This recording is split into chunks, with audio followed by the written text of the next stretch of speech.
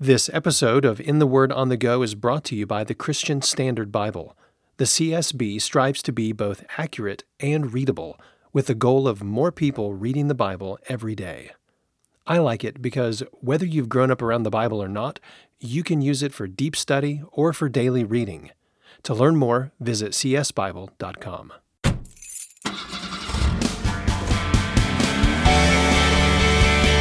This is In the Word on the Go, the podcast where we look at one verse from God's Word for 10 minutes of your day. Welcome to In the Word on the Go. I'm Champ Thornton, your host. Whether you're listening by yourself or with a family, this podcast is here for you to spend 10 more minutes in God's Word while you go about your day. In each episode, I get to interview one person about a favorite verse from the Bible. And today, I get to interview Jared Kennedy. Jared serves as the pastor of families at Sojourn Community Church, Midtown, in Louisville, Kentucky, and as a children and family ministry strategist for the Sojourn Network. He's also an author of the Beginner's Gospel Story Bible and blogs regularly at The Gospel Centered Family. Jared, it's great to have you on the program today. It's so good to be here, Champ. Well, appreciate you taking the time. What verse do you have you want to share with us today? Well, I have Galatians chapter 2 and verse 20, and this is what God's word says. It says, "I've been crucified with Christ, and I no longer live, but Christ lives in me. The life I now live in the body, I live by faith in the Son of God who loved me and gave himself for me."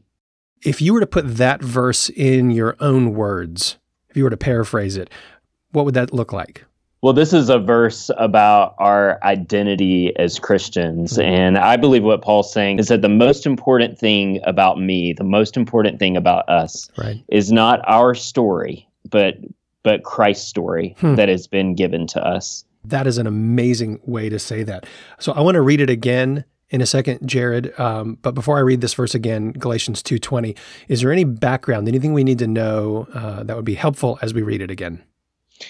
Well, I think it's just important to know that in Galatians, there are false teachers in the church who are basically trying to tell the Galatians that it's their history and especially the history of God's people as Jewish people who kept the law, who were defined by certain Jewish practices that made them right with God and that made them holy. And Paul is telling them it's not true, that it's not their history or their accomplishments that make them right with God. The most important thing about them is not the story that they bring to their relationship to God, but Christ's story that has been given to them that they receive from him instead. Wow. That is profound. So I'm going to read it again. This is Galatians chapter 2, the 20th verse. I'm reading out of the Christian Standard Bible. It says, "I have been crucified with Christ, and I no longer live, but Christ lives in me. The life I now live in the body, I live by faith in the Son of God, who loved me and gave himself for me." So what do you think would make this difficult to live out in our lives? Yeah, well, I mean, I don't think that way. I think that it's where I've come from and what I've done, what I've achieved, my opinions about life that are the most important thing very often. And I have to die to that and truly believe that it's Christ's way and Christ's story that motivates me to live instead of being motivated by my own comfort or power or the way I want things to be. I live by faith in the Son of God, knowing that God's way is best. Knowing that who he is and what he has done defines me, and not what I've accomplished and not what I bring to the table, but what he brings to the table. Wow. It's like I remember hearing Sinclair Ferguson say that the most defining aspect of my life is not my past, but Christ's past. Yeah, that's right. So if you were explaining this verse to a 10-year-old, what would you say? Could you walk us through it phrase by phrase? Yeah, so let's start with, "I've been crucified with Christ, and I no longer live." I was just thinking about the fact that there is a past that I have when I come to Christ, and maybe that's old sinful patterns. Maybe that's just the history of where I was raised, or how I look, or what what I've done, the sports I'm good at, or the academics that I'm good at, and he's saying I'm dead to those things. Those are not they're not the most important things. The most important things that define me. The most important thing is the fact that I belong to Christ and I've died to those things, but Christ lives in me. He's given me his Holy Spirit who helps me to live by faith in him, to believe that his love is what defines me the most. And I love that last part that it says he loved me and gave himself for me. So I live by faith. I still live in the body. I still have that story. I've still done those things. Right. All those things are still true. But the most important thing is that I'm trusting God, worshiping him, living for his honor and glory, and loving others by faith as well. I'm trusting God. And the motivation for that is he loved me and he gave himself for me. So I'm compelled by God's love. It's what encourages me to love my neighbor and love others in that way. So it's that faith in Christ and what he's done for us. That's how we appropriate his life that he's given to us. That's right. We don't always see outwardly that this is what's true. We live in a world, I think that's what makes it difficult one of the things that makes it difficult to believe is the fact that the world looks at what we've achieved. It looks at, our history or the family we're from and defines us in that way. But he says we must put our faith in Christ, in his story. And it's by faith that his life is appropriated for us. So how has this verse affected you, Jared, on a heart level?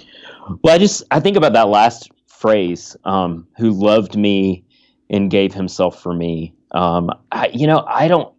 I'm really thankful that it doesn't say who loves me and gave himself for me, but that it says who loved me in the past tense. Because I don't always feel moment by moment that Jesus loves me, especially, when I have started to not have faith. And I believe maybe that I am more defined by my accomplishments or by my history. And I see the brokenness of that, and I see my failures. Right. And it doesn't feel like in the moment that God loves me. But the verse says that he loved me, past tense, and it's a point in time love. It's the way he loved me when he died for me at the cross. And so in those moments, what faith does is it doesn't look within for the way I feel, but it looks outside of myself to what Jesus did 2,000 years ago when he died on the cross for me. That's the way that he showed me his love. He loved me and gave himself up for me. He died for me. And that's how I know he loves me. I look outside of myself and I look to the cross. And then that's what motivates me and compels me to then go and live by faith and love others. That is a wonderful reminder of the relevance every day of the cross in our lives and how it displays God's love. Jared, would you pray this verse as we close for our listeners? Heavenly Father, thank you for Galatians 2:20. And I thank you for the truth that as Christians united to Jesus, that we're defined by your story and not by our story. And Lord, so in those times when we don't feel like we measure up, when we don't feel like we've achieved, thank you, Lord, that you have given us your love and that you've shown that love perfectly on the cross when you loved us and gave yourself for us. I pray for each person who listens to this, that they would experience that love today, knowing it happened in history. You loved them. I pray this in Christ's name. Amen. Thanks for listening to In the Word on the Go. This episode is brought to you by the Christian Standard Bible. For more information about this podcast or to listen to past episodes, visit wordonthego.net.